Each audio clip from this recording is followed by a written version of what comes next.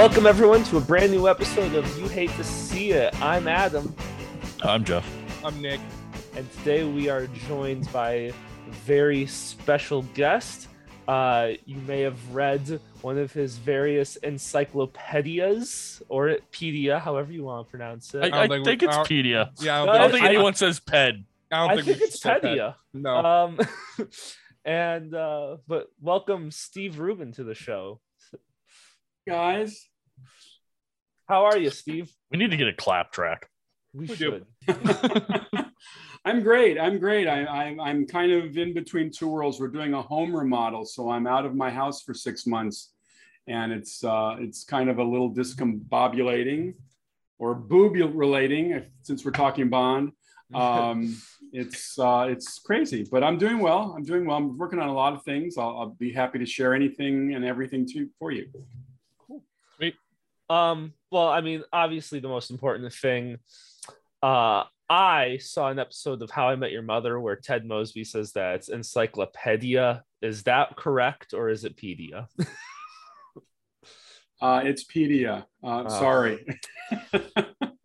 My whole life has changed now. Honestly, I think that was all we needed. All right. Yeah. Okay, I'll see you guys later. Yeah. Thanks. It's like when Diane Keaton is walking down the street with Woody Allen in Manhattan, and she's referring to Van Gogh, and Woody Allen looks at her like she's crazy. Excuse me? It's Van Gogh. No, anyway. It's kind of like I think our modern version of that is Cool Whip from Family Guy. I don't know if you've ever heard that before. Love Family Guy. It's for my money the funniest show on television. I love that show. I do love it. My fiance hates that I have to watch it whenever the new episode comes out. But like once a year, I'll almost once every year, I'll go through a period where that'll just be on in the background for everything I do. I'll just be watching through from the beginning, and if I'm not watching it, it's at least on. You gotta I like to save up those episodes to get 4 or 5, and then I just sit there drooling into my belly just watching Family Guy. No, I didn't like that description. I had to come up with something on the fly, Nick. Not everything can be funny. I think nothing gross? is on this show. Yeah. Does it have to be gross? So back to our guest. By the way, have you guys noticed that in modern language, every sentence now begins with the word "so"? So yeah. Yes. It pains me that I challenge my wife some days. I say, let's go a whole day without using the word "so," and it's impossible. If I don't use "so," I use or So very good. I'm on the phone all day at work, and the amount of times I use "so" is not good. It's my thinking word. It's just if it's a long one, it's because I have no idea what I'm doing. So okay, yeah, it's like so. It's the easiest transition word.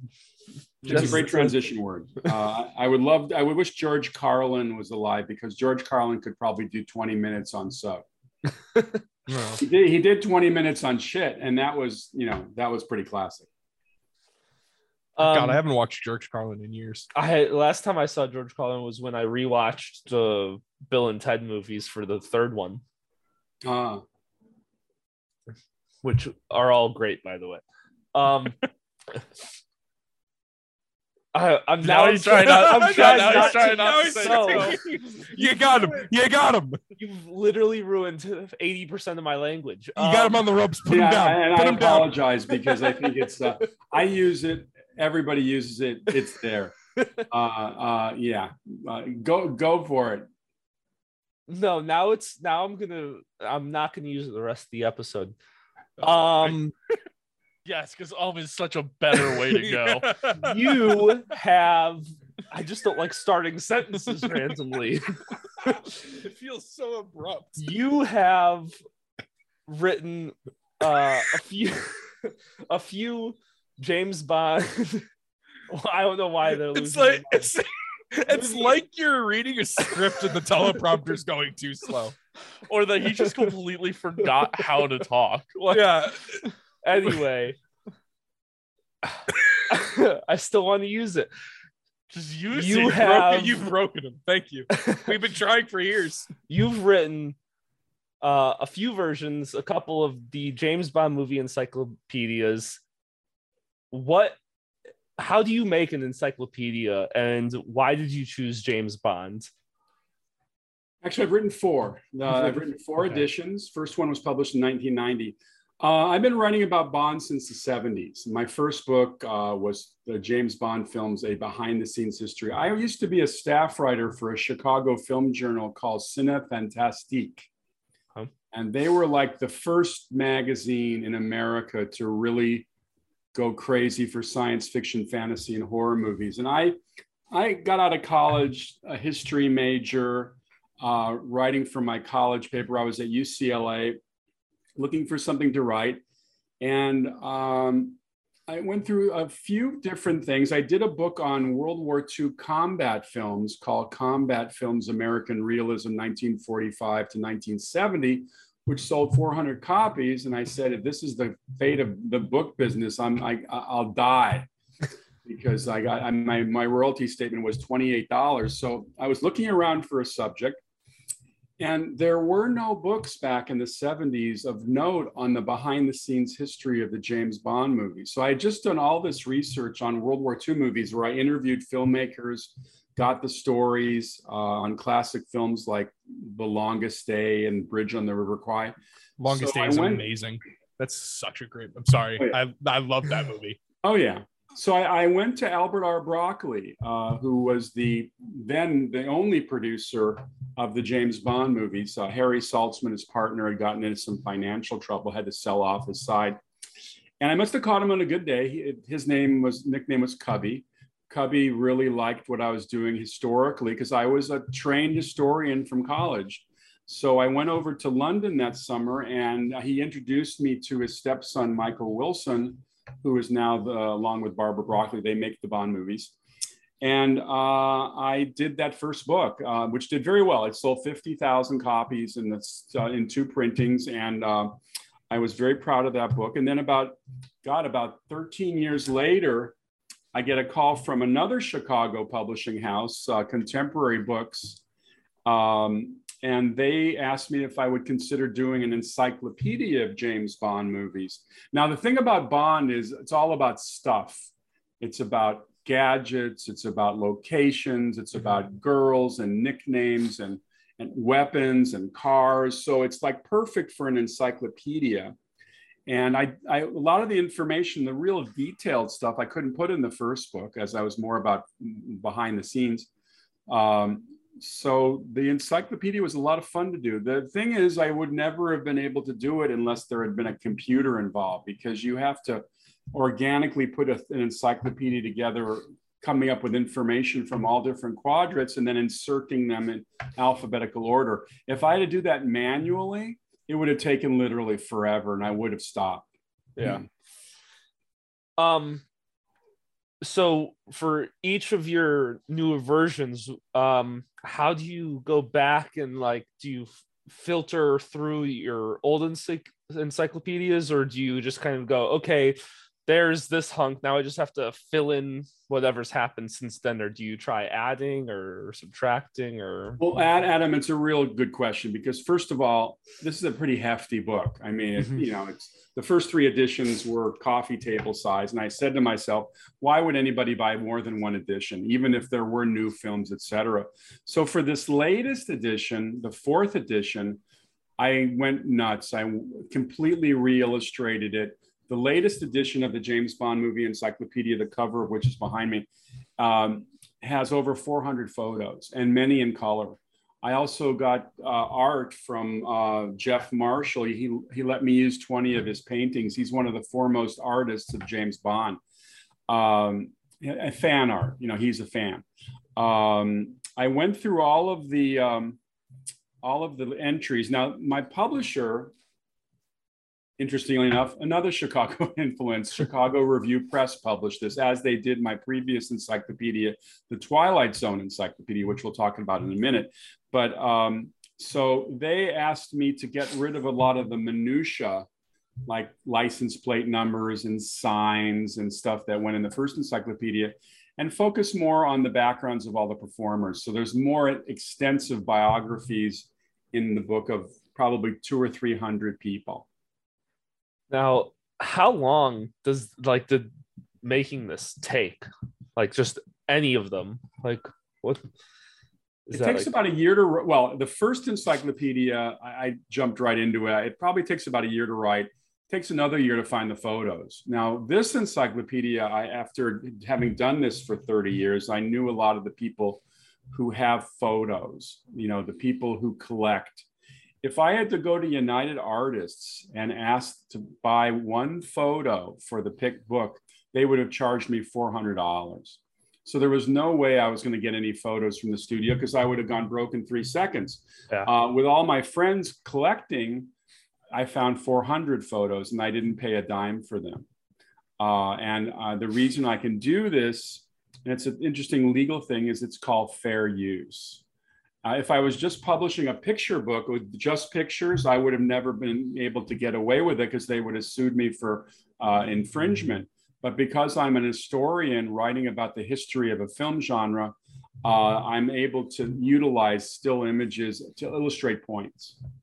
So there's no licensing at all with the actual studios or the people who made James Bond? No, I have, well, I remember earlier I was talking about meeting Cubby Broccoli and getting full carte blanche. Well, that relationship kind of went a little sour, not really my fault, but it was one of those kind of situations you don't like to see happen, but it happened.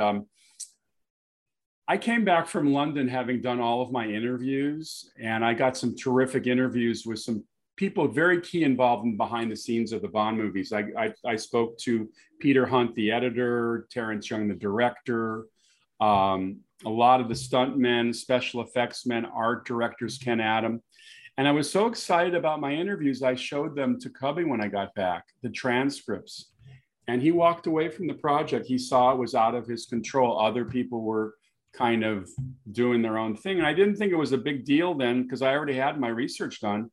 But then I got a letter stating that there would be no photographs from of the Bond movies. So here I was in the beginning of 1979. I had a book with no photos. Fred Clark, the editor of Cinefantastic, heard about it. And he put a full-page ad in Cinefantastic magazine with Cubby Broccoli in the gun sight, as if he was about to be shot. And the headline said, "Who is this producer and why do you want this book stopped?" I had no idea they were doing something like that. I bumped into Michael Wilson in the parking lot at MGM and he was furious. So what little relationship I had left with the Bond people completely ended that day. And that was 43 years ago. Huh. God damn. Is there any relations with like the book? Excuse me? Is there any like relation with the book at all? Like Ian Fleming or? Oh, the original author? Yeah. No. I don't deal with it because I'm only dealing with the movies. Okay. Just the movies. Although I make references at times to some changes that were made from the book. For instance, The Spy Who Loved Me, the third Roger Moore movie, it was not based on Ian Fleming's book, only the title. They completely came up with a new story, which in a sense is a remake of You Only Live Twice. Instead of capturing spaceships in a giant intruder spaceship, they're capturing submarines inside a super tanker. It's just kind of the same story. Mm-hmm.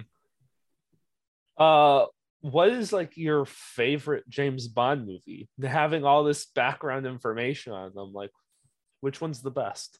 He just comes out and says he's never seen one.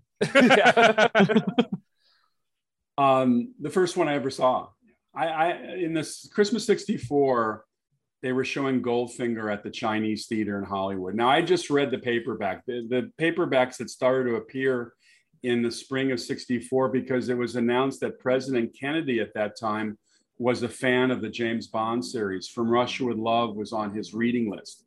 So that revelation led the sales of books to go skyrocketing. And I read Goldfinger. And then it was kind of a big deal for me. I was 12, was going to the movies that Christmas to see a movie I'd read the book of. That did not happen very often.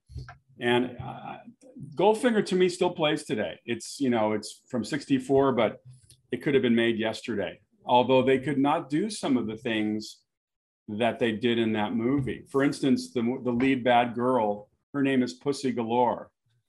I don't think you could get away with that today. Probably not. No. Someone would be upset. Yeah. Someone, yeah. All of women. There's an early scene where Bond is being massaged by this really bosomy blonde by the pool in Florida. And Felix Leiter shows up and says, I thought I'd find you in good hands. And they have a repartee. And Bond says, Felix, say hello to Dink. Hi, Dink. And Dink say hi to Felix. And then he says, Dink, say goodbye to Felix. Man talk. And then he gives her a slap on the bottom. Another thing that you cannot do. Yeah. No. I feel like I gotta ask, who's your favorite Bond?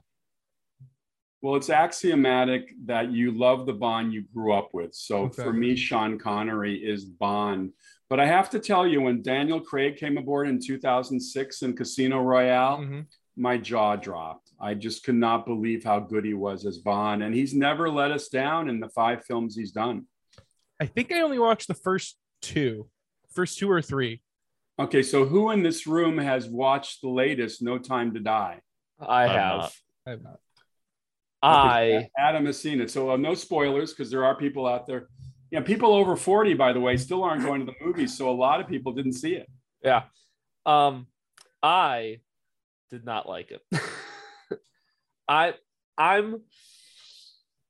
don't know. It's just they're just so long. That's my I can it's like, so I love Casino Royale. Am on Quantum of Solace, and I'm okay with Skyfall.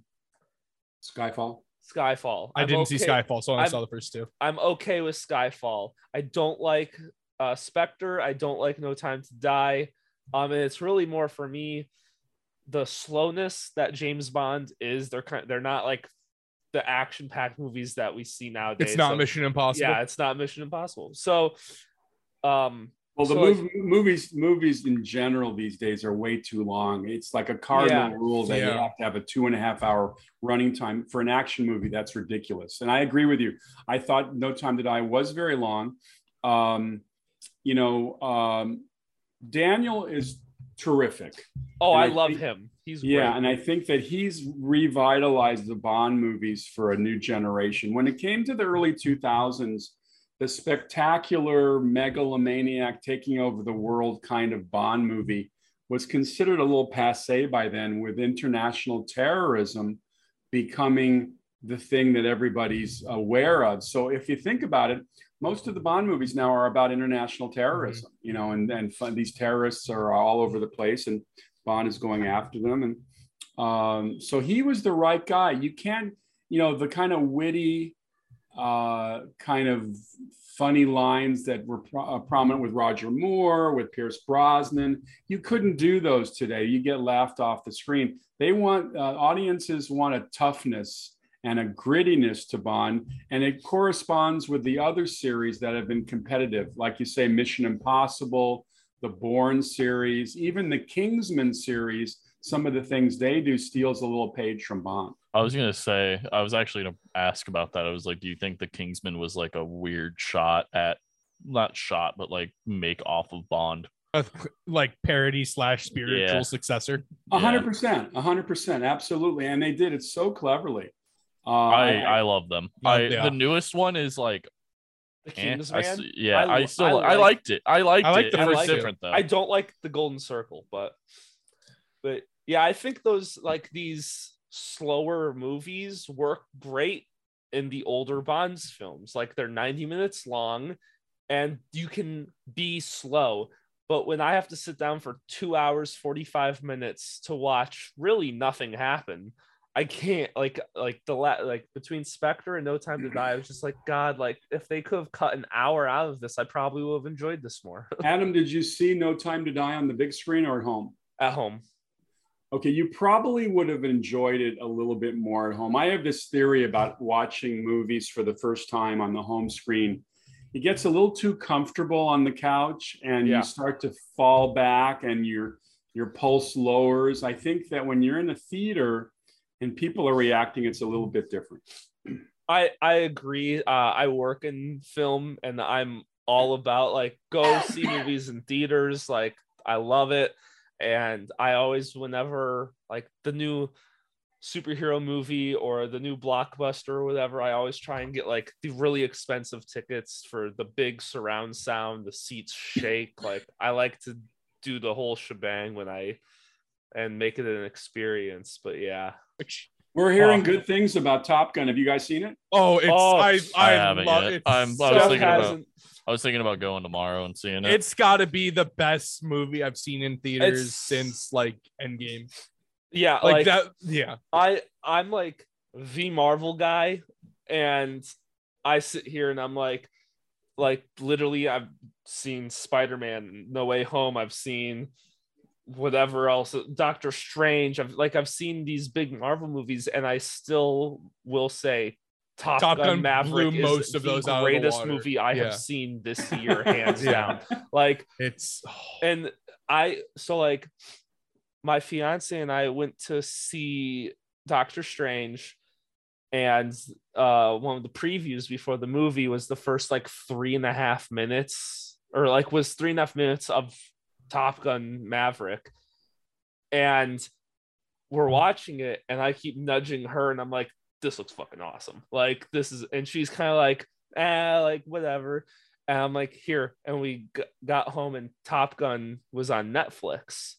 So I was like, okay. And so like, I don't know, like a week later, like we've been like, okay, we're going to sit down, we're going to watch Top Gun. So that way she gets it. And I told him like, I'm going to see it, whether I see it with you or without you, I'm seeing it. She's like, okay, fine. So we went and watched Top Gun on Netflix. We get through it. And she was like, we got done. She's like, okay, now let's watch the second one. And I was like, that's in theaters. Like she got Top Gun and Mission Impossible confused, thinking that there's 15 of them between the newest one coming out.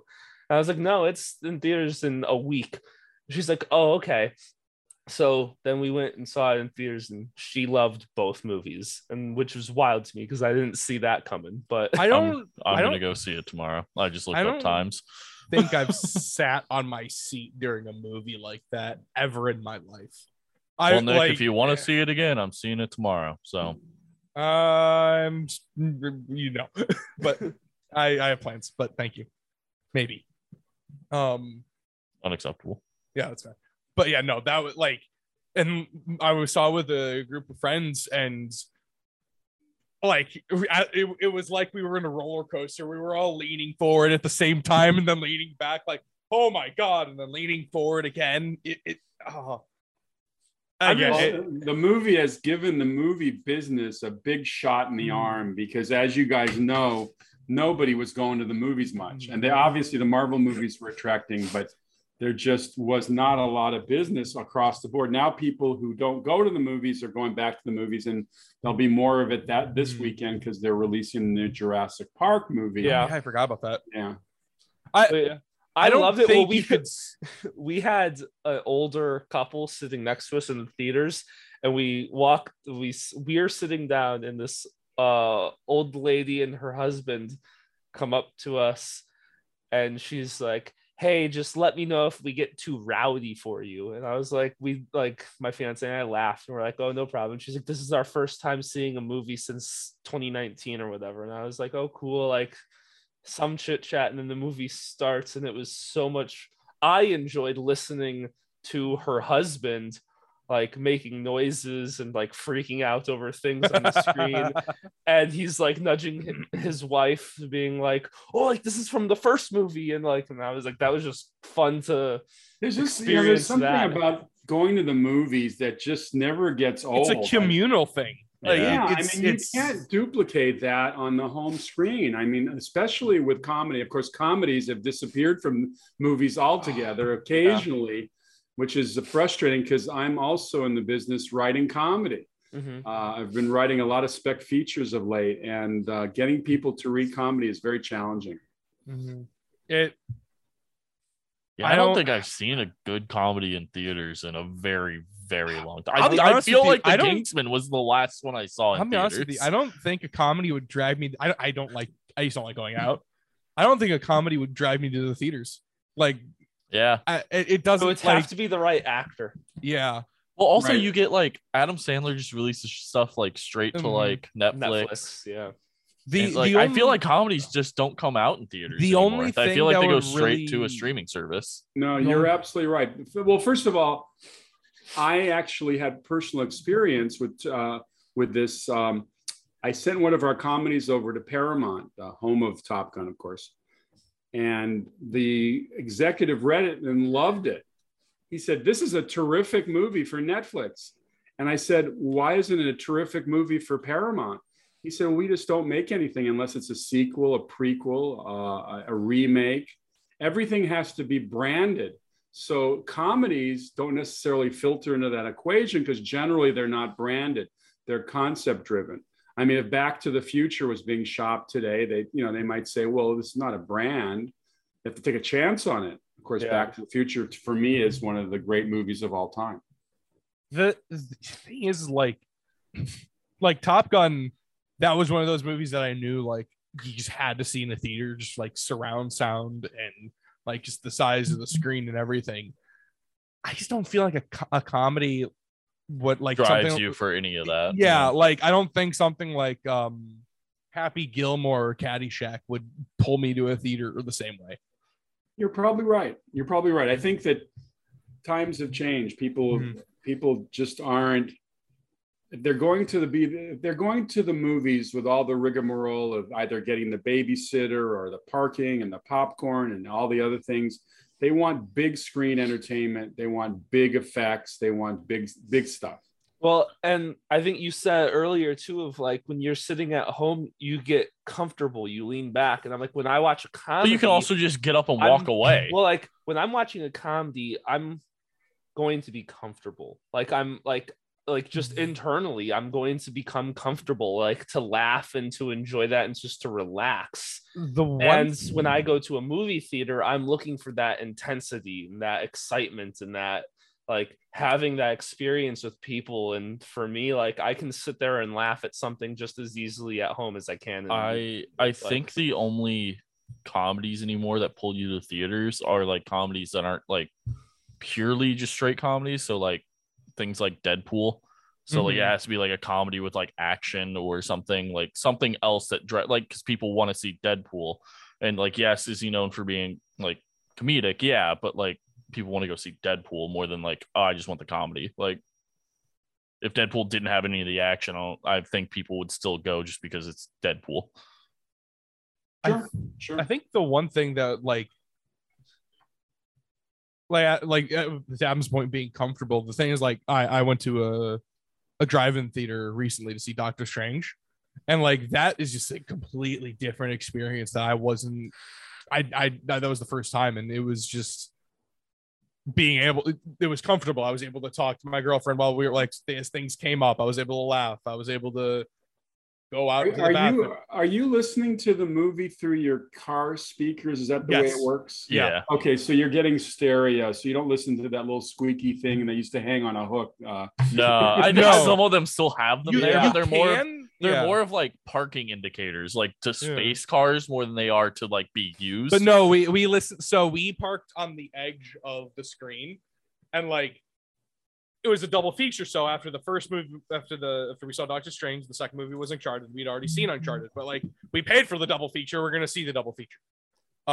And we were able to change the channel to the movie that was on the next screen, and we could kind of see it. And we watched like that for 20 minutes, and it was interesting. Like it depends on your car. Like if you have a car with Bose speakers, you're getting a fantastic experience. Well, certainly these days with epic movies, sound is such a big deal.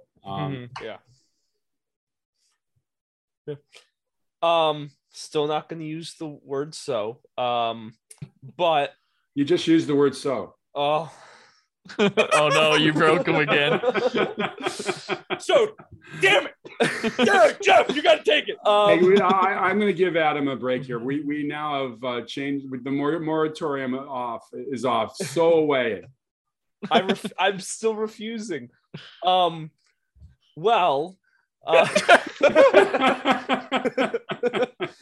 Just start a sentence, my guy. Well, you've also done an encyclopedia on the Twilight Zone. So how is doing that different, and how is it the same from doing the James Bond one? Well, see, now I got him doing well. I brought in well. Well, the Twilight Zone was a little bit different because I had to kind of start from scratch, whereas I'd done previous James Bond editions before the Bond Encyclopedia. I had to literally sit down with a legal pad, and I watched, excuse me, there's a siren driving by. I had to watch all 156 episodes in a row. Oh. And, you know, with the Bond Encyclopedia, I covered each movie, all 27 movies. With Twilight Zone, I had to get information on 156 episodes. So it was very challenging. I developed a relationship with Rod Serling's widow, Carol Serling, and she gave me the photographs. So once again, the photos came to the rescue. And she also opened up her legal files so that I could tell you how much people actually made back in the day. So that was kind of cool. There had been one key book, there have been several done, but the one key book that was published back in the 80s was called The Twilight Zone Companion by Mark Scott Secree, which was a very good book, but it didn't go heavily into the backgrounds of all the performers. And once again, I really wanted to learn about these wonderful actors who were in classic Twilight Zone episodes who are kind of not well known today. I mean, if I said Burgess Meredith, you know, most people under 40 would say, who?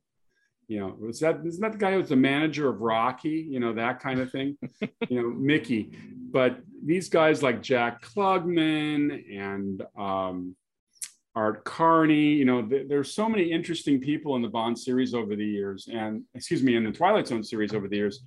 And I just love telling you a little bit more about each of them. Do you guys have questions about Twilight Zone? I mean, I'm eventually. All right, fine. I'll ask the big one. Yeah. Helicopter guy, helicopter crash. That's always I feel like one of the most important things that comes up in Twilight today is the helicopter crash in the movie. I think that was I'm sorry. Was that the movie or the show? No, that was the movie. The show, the original Twilight Zone ran from 1959 to 1964. The movie came out, I believe, in 82. Okay. So it was many years later. And for the people listening or watching, it was a terrible tragedy. During the production of the Twilight Zone movie, in the episode directed by John Landis, set in Vietnam, a helicopter crashed on top of the three actors playing their characters, two young children who should not have been on the set at 3 o'clock in the morning. And the actor Vic Morrow, one of my all-time favorite actors, because he starred in a series back in the 60s called Combat. They were all killed. So that was a horrible tragedy. Thank you for bringing that up, Nick. You're welcome. I'm here to bring everyone down. That is my sole purpose, is to bring the entire mood down. The television series, by the way, was the product of a guy named Rod Serling. And Rod Serling was a very unique writer. He had been a World War II veteran, a paratrooper in the Philippines, saw horrors, and got out of the war quite traumatized and had to channel himself into doing something. Otherwise, that PTSD would have been lurking constantly. So he began writing for radio and then live television and made his bones in New York. And then he just couldn't tell his morality plays because the sponsors were running the show and they didn't want to hear about racism or anti-Semitism or violence. They wanted to sell soap. So he came up with this brilliant idea of doing his morality plays in the science fiction, fantasy, and horror genre. so he could tell it. Because like for instance, one of the great episodes of The Twilight Zone is called Eye of the Beholder. And that's an episode where you see a lady with bandages on her head and these medical people lurking about, and she's having her bandages off today. Supposedly in this society, if you don't conform, you have to have plastic surgery. And the bandages come off, and you see that she's the most gorgeous blonde you've ever seen, played by the lady who played Ellie Mae in the Beverly Hillbillies, Donna Douglas. And the medical personnel are saying, oh no, it didn't work. It didn't work. And then they turn around on the medical personnel and they all have pig faces. That's called Eye of the Beholder. That was Serling's way of talking about racism in modern society. If he had told it as a regular story, they wouldn't have bought that. But since it was a science fiction, they were able to do that. And he did that quite a bit. He was the first television writer to write about the Holocaust, about Vietnam, about child molestation. These are really tough topics for late 1950s and early 60s television. Yeah, that reminds me of like when we talked. Oh my goodness, when we were talking about The Last House on the Left. Mark Scheffler. Like, yeah, when I first like watched that movie, like nowadays I was like, oh, this isn't like a great horror movie. But then like when you think about like back then, like that was probably a trendsetter for like talking about like, you know, sexual abuse and stuff like that, which is like a very real like horror. Like, but I don't know. Yeah, like I didn't find that movie scary, but my fiance did, and that's kind of the point of it, is like that hits her where something that she can understand and relate to, where I have no relation to that because I'm not a female. Yeah. Like, so then you've also worked on some documentaries and stuff. How is doing an encyclopedia different than making some video documentaries? Well, it's interesting. A lot of the stuff gets tied in with my research. For instance, when I was writing combat films, one of the movies I wrote about was called Hell to Eternity. And Hell to Eternity was released in 1960. It starred Jeffrey Hunter, who was Captain Pike in the first incarnation of Star Trek. And he played a character named Guy Gabaldon. Now, Guy Gabaldon was an East LA kid who was semi-raised by Japanese Americans. And when after Pearl Harbor was attacked, all the Japanese Americans on the West Coast were forced into internment camps. Guy, being a Caucasian, joins the Marines, goes to Saipan in the Mariana Islands, and single-handedly captures 1,100 Japanese, 800 in one day. He became known as the Pied Piper of Saipan. In reality, 6'1" Caucasian Jeffrey Hunter was not Guy Gabaldon. Guy Gabaldon was about 5'4" and Hispanic.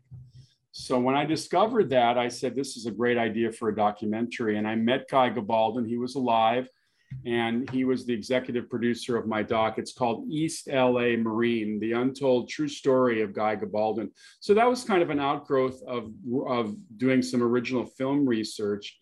And then my other documentary, I've done two on The Great Escape, the Steve McQueen, James Garner, Richard Attenborough World War II movie. And the latest one is called The Coolest Guy Movie Ever. And that's about, I hooked up with a French filmmaker who took a camera crew to all the locations where they made The Great Escape back in 63 or 62.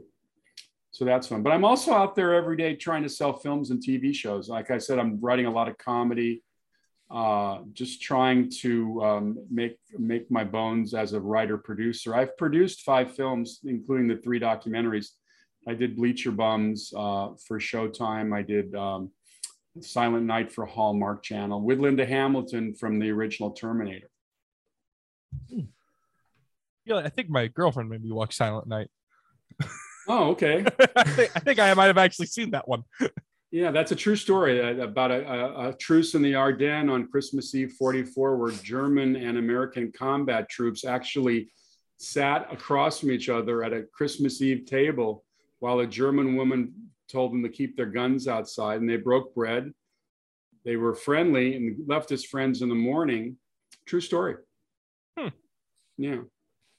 How did you make the transition from being a historian into now writing and directing and producing for Well, television? there was a big transition because as a historian, I wasn't making any serious money at all. Mhm. So I had to have some kind of job. And early on, I became a publicist.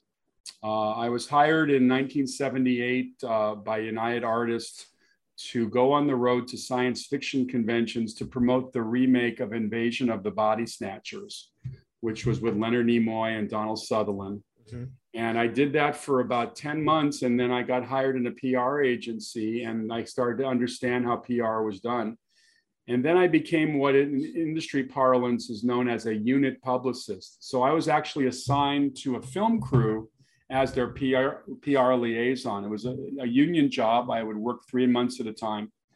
And interestingly, I would always be assigned to the lousy sequel to a good movie. So I worked on Porky's 2. Ooh. I worked on Weekend at Bernie's 2. Ooh. Oh no. I worked on Eddie and the Cruisers 2. And then I also worked on Honey, I Blew Up the Kid, which is the sequel to Honey, I Shrunk the Kids. It was not actually, it was a pretty fun movie. I personally like Honey, I Blew Up the Kid more than Honey, I Shrunk the Kid. Oh, well, that's nice to hear. Yeah. I don't know if I'm the only one that does, but I loved it. I think that was the first one I saw in the franchise. Was Blew Well, here's Up the something Kid. funny. They have a meeting of all the department heads as we go over the script and all the production details. So I'm in a room with like 40 people around a giant square desk, a square table. And there's a scene in Honey, I Blew Up the Kid where Wayne Zielinski's got to find his shrink machine to shrink his son. So he goes into a warehouse, this giant warehouse with 12 billion crates. So I whispered to the guy next to me, I said, wouldn't it be funny if he found the lost Ark of the Covenant at the same facility? So it was whispered around the table, and the producer actually looked at me and says, that's not a bad idea. And it's actually, not only is it in the film, but Variety, when they reviewed the movie, they mentioned that. Wow. I'm always thinking, guys. Yeah. Yeah, I love that film. I like, my favorite part of the film is just seeing the people in the pocket, like in the little kid's pocket, like while it's walking around, tearing stuff down, and there's just people sitting there, like. I think he takes. What does he take out? A malted milk ball the size of a bowling ball, and they're just chugging that down. It was fun. It was fun. We shot that in Las Vegas for 3 weeks, and then in LA. It was I just loved the whole filmmaking process. And then I went to Showtime in '92 and I became more of an executive there and got the idea of producing. And I made my producing debut in 2001 on a baseball comedy called Bleacher Bums, all about the Cubs fans. But unfortunately, because there's gambling in the play, Major League Baseball would not cooperate with us. So I had to change the name of the team to Chicago Bruins. Would that be different now? Well, you know, because like gambling is like more accepted everywhere now. Yeah. Yeah, everywhere. They had just had a bad experience when our film was in prep. They had done The Fan with Robert De Niro, which took advantage of the San Francisco Giants. It's like it was a creepy movie, and I think they had a bad experience with that. So we paid the penalty. Yeah, but we had a good cast. We had Peter Riegert from Animal House. We had Wayne Knight from Seinfeld. We had Brad Garrett from Everybody Loves Raymond. We had Charlie Durning from the Tootsie movie. We had a good cast. It was fun. Out of all of the actors that you've been able to meet, who blew away your expectations the most?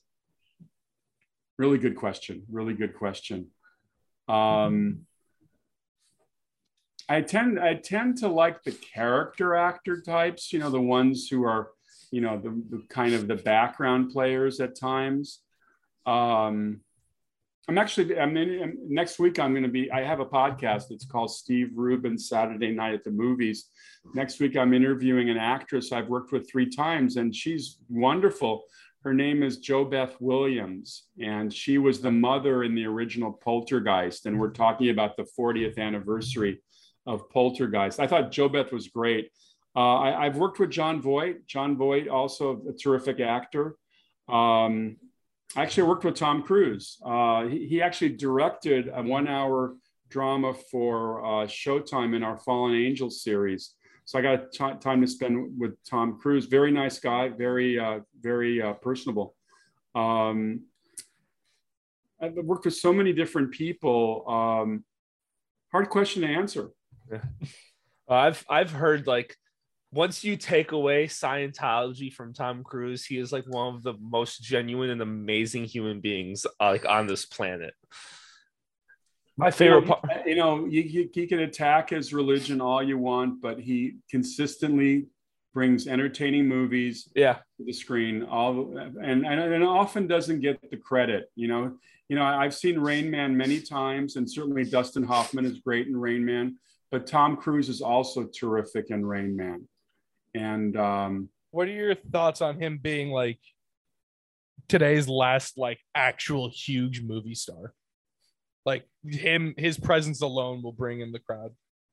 We don't make movie stars anymore for the most part. I mean, those of us who've studied film over the years, the studios in their heyday would actually have like a method of creating movie stars. We kind of create them by accident. We take a wrestler named The Rock, and all of a sudden we give him some great film roles and he's a movie star. Same with Arnold Schwarzenegger. I mean, the fact is that, it's hard to create somebody who's bigger than life like they had in, the old days. Mm-hmm. I would say The Rock is a movie star today. I would say Tom Cruise is, Leonardo DiCaprio, Brad Pitt. But there's a very small group. And we're not creating more all the time. That's a little frustration for me as a producer, because when you put a package of films together to try to get them financed, they're always asking, well, who's in the movie? Who's in the movie? Who's in the movie? Well, the number of actors who mean anything in the marketplace hasn't changed much in the last 20 years. It's not like there's 600 new actors to choose from who have name value. There's 40 guys that made sense in 86, and there are 40 guys that probably make sense today. See, I think another huge factor with that is like with like the Marvel Cinematic Universe, like you get these big like people who end up becoming these big names, but they're only in that cinematic universe until their contract runs out and like, or they get killed off or whatever. And then it's like, I feel like after that, people don't really go to the movies that they're in after that, or they just don't do movies because they're going to make enough through like 3 lifetimes off of the movies they were in. Yeah. Well, it's interesting because you wonder, for instance, Robert Downey Jr., I mean, obviously, when he's Iron Man, he's a movie star. Yeah. But if he's in another movie that isn't a Marvel movie, is anybody going to care? It's kind of a lot. Dr. Dolittle makes me think of that all the time. Horribly. Yeah. Chris Evans in Knives Out was amazing. So, like, it just depends. That was a star. Yeah, but like if cast, though. Like, would just him being in that made you go to the theater to see it though? No, I went for Bond. Daniel Craig. Thank you. It's literally his. I know. Biggest I know. point. I know. The names are escaping me right now. No, I saw that movie for Daniel Craig, not for Chris Evans. I could see it working for like Tom Holland, because like he was just in Uncharted, and I feel like a lot of people went to that because like, well, one, it's a video game series that a lot of people love. I didn't go see Uncharted. Yeah, I haven't seen it yet. The thing is that what was I going to say? Basically, I think people go to the movies based on the concept of the movie more than ever. If you hear it's this, and this. For instance, a couple of years ago, they had that movie Yesterday. I don't know if you guys saw it. Oh, love that movie. It's one of my all-time favorites. Sounds familiar. Yeah, I mean, I heard the concept that only this one guy knows about the Beatles now. I thought that Oh. was brilliant. And that was kind of like a Twilight Zone episode in a way, because that's something that Rod Serling would have come up with. But yeah, I mean, that was concept driven. Most of the time when I hear about a movie, the idea sounds really terrific and I want to go see it. Or you hear a little bit of patter about the performances. There's a lot of buzz right now in Hollywood about this new Elvis movie coming out. Mm-hmm. I hear it's going to be terrific. Tom Hanks plays Colonel Tom Parker, and the guy who plays Elvis is supposed to be amazing. I think like I like what you said is right. Like I think it's more concept driven because there's a movie that I want to come out that Adam like showed us something about. Like I feel like it was years ago at this point, but it's the James McAvoy movie where like he doesn't know the script or whatever. Have you Like, he heard doesn't- about this? It's I don't remember what the name of it is.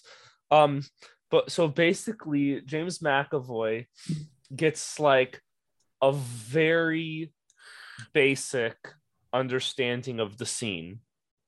Like he doesn't know the plot of the movie. He doesn't know what's supposed to happen. He just kind of gets the bare minimum of what information he needs to do the scene. And the rest of the cast has scripts. And they go and they'll perform, and it's basically like James McAvoy improvising his way through the movie. And I think it's supposed to be like a dad chasing after his daughter or something. Yeah, like trying to find his kid or but something. like James McAvoy didn't know that his daughter had been kidnapped until like the character found out in the movie. And it's such like a weird concept of like you have this great actor who has no idea what the movie's even about while he's filming it. Like, because like with that, like I think everyone loves James McAvoy after Split, but like then you get the idea of that, and like that makes me want to go see it in theaters. Like that idea, like I want to go see that movie. I think we definitely saw it right. We saw the trailer right at the start of COVID, so that movie's probably come and gone on streaming, and we would have never known about it. I'm looking him up right now to see. Yeah, I'm looking through like the movies that he's been in recently. Wonder if it's called The Bubble. Is that it? Is it My Son? No, it's not the bubble. It might be My Son. It might I'm be, looking it's at that right definitely now. not the bubble because it's My Son. yeah. It's Driving in the Heart of the Highlands. He Murray receives a call. Ritchie. Yeah. Yeah. Okay. It's called My Son. It's like a year old now. So It's already out. obviously Yeah. have to catch that on. Released March 10th, 2022 in Germany. But yeah, it was the director. It was a remake of his own film, which was a French film. It's only on Peacock. Damn. I Adam, have Peacock. Adam, are you writing screenplays yourself? Are you involved? I'm trying. I started. I went to college for broadcasting and journalism because I didn't have the grades for film school. So I kind of made my own film school out of doing broadcasting journalism with a minor in theater. So I got the parts to do a film school, just not in a coherent film aspect. But one of my teachers worked in film. And so we did a private study every semester where he basically just taught me the extra stuff that I wouldn't get from the college of screenwriting and stuff like that, and a little bit of directing and producing and things. And I really fell in love with screenwriting. It just is time. And right now that's something I don't have a whole lot of between the podcast and I work 3 jobs. And but yeah, I started in college. I started doing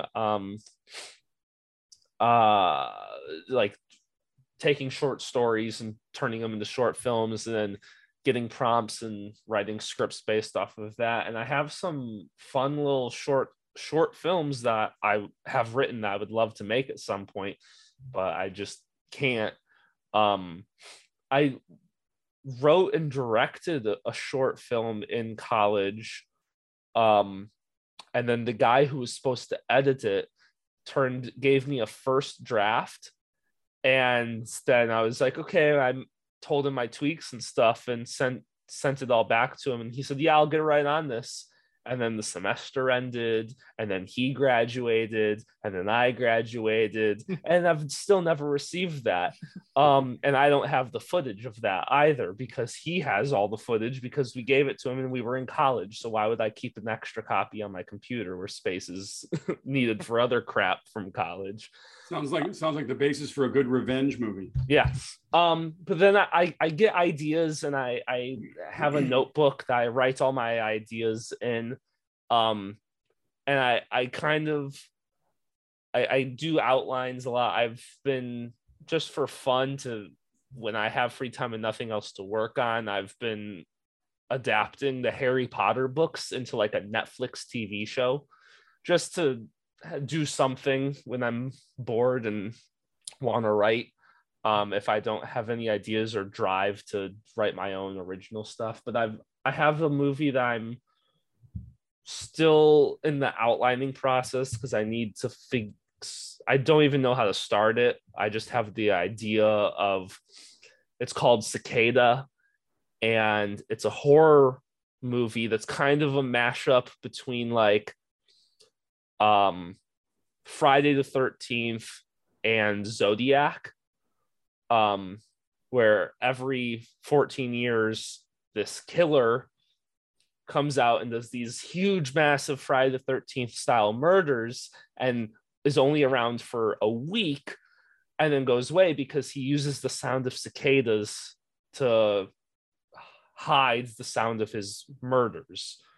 And then the cops have to spend 14 years trying to find this guy. And then he comes out again and kills, and they're like, well, we still can't find him, but here he is back again. Reminds me a little bit of It. Yeah, very similar to it reminds me of like Jeepers Creepers. Yeah, a lot. Jeff and Nick, are you guys both involved in filming anyway? No. They have law degrees. No, we are. We are the we lame wanted ones. to be cops. Yeah. And then everything happened. The podcast. Yeah, and then everything happened in the world, and I was like, I don't want to do that anymore. Yeah. And here I am. Nick was were you an actual officer, or no, you just an internship thing? It was just an internship. I'm still not ruling it out, like, but just Nick was interning with the state police when people started hitting cops with their cars on the side of highways for fun. While I was on my internship for 5 months, 6 Illinois state troopers got killed making stops and being hit by cars. Oh my God. Yeah, it was a whole thing, and like they found it was like all premeditated. Every month, you knew every month it happened. 2 happened in 2 happened within like 3 days, or I think 3 happened within 4 days at some point. Was it different perpetrators, or was it? It was different. Sometimes it was a drunk driver driving the wrong way. Sometimes it was a guy on drugs. Sometimes it was a semi driver who had his tires pop or wasn't paying attention.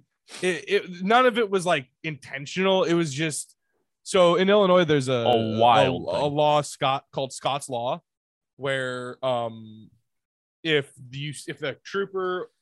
an officer or like an IDOT worker or someone associated with the state who's doing road work is pulled over on the side and their lights are flashing, even if their lights aren't flashing, you either have to you have to move over, and if you cannot move over, you have to slow down substantially. And people were violating that left and right. And like, if you get caught not doing those things, it's like a $500 fine and like a mandatory court appearance. Wow. Yeah. Yeah, I didn't do that. How is it in the city these days? We hear awful. In LA, we hear horror stories about the weekends in Chicago. It doesn't sound like it's getting any better. Oh, bad. Yeah.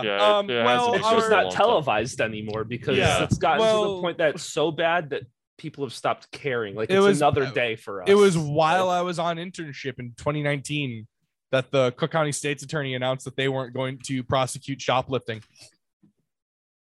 So we've had an interesting thing too. They've made the shoplifting thing. I think it's a misdemeanor. It's not a felony anymore. Yeah, I know. And can't you can legally rob, or like you can rob a place and up they to won't do $900. anything. I thought, yeah. It's like Well, it's an $999. insult. It's an insult to the cops and the prosecutors because they go about the idea of prosecuting these people, then they let them go. I know there's the attempted recall on Gascon, right? Yeah, I think he's gone. I think there's so Well, many. they just people got rid who- of Chessie, whatever the hell his name is in San Francisco. San Francisco, right? Yeah, they just got rid of him. I don't know what it's like there, but there's this kind of fringe of people. I don't want to get into politics, but the idea of defunding the police is so ridiculous. It's like from Oingo Boingo land. Mm-hmm. I mean, you can see they literally did it in Minneapolis and Seattle, and it went straight to shit. Yeah, it went bad real fast. Exactly. Yeah. Well, On that happy note. yeah. On that happy note, Steve, would you like to plug anything? It's been a pleasure having you on. So Well, thank you. It's been yours. fun with you guys. I'd love to come again when we have something new to talk about and we can use the word so. Yeah. No, we're on well now. I'm going to use well forever. Good Lord. Well, I have my podcast, Steve Rubin's, that's Rubin, Saturday Night at the Movies. We're on Spotify, Amazon, and Apple. I do a classic movie review every Saturday on Facebook, also on Steve Rubin's Saturday Night at the Movies. I have a James Bond movie encyclopedia page on Facebook. I have a Twilight Zone encyclopedia page. I'm on LinkedIn. I'm on Instagram. And just out there every day trying to sell shows and working on some new projects. You will hear about them because I'll come back and tell you about them. Beautiful. All right. Thanks so much for coming on the show, Steve. It's been a pleasure. Thanks, guys. Be well. Stay safe out there. Thanks, you too. Hey, everyone. Thanks so much for listening to this week's episode. And a special thank you to our special guest for coming on the show. If you liked the episode, come tell us your thoughts and join the conversation over on Twitter, Instagram, and Facebook. You can also share the episodes and give us a review on Spotify and Apple Podcasts. Also, it would be great if you helped us out by becoming a patron. On Patreon, you get unedited video versions of most of our episodes, and you get some extra bonus content, such as the Taskmaster live streams that are no longer available for free out there in the universe. You have to get them on our Patreon. Also, we have our Goes to the Movies podcast, where Jeff watches movies for the very first time because Jeff doesn't enjoy friendship and refuses to watch movies all the time. So yeah, that'd be great. Also, you can find us on themisfitfaction.com. We are a part of that network now, and we are enjoying every second of it. All right, that's it for this week. Join us again next time, wherever you hate to see it.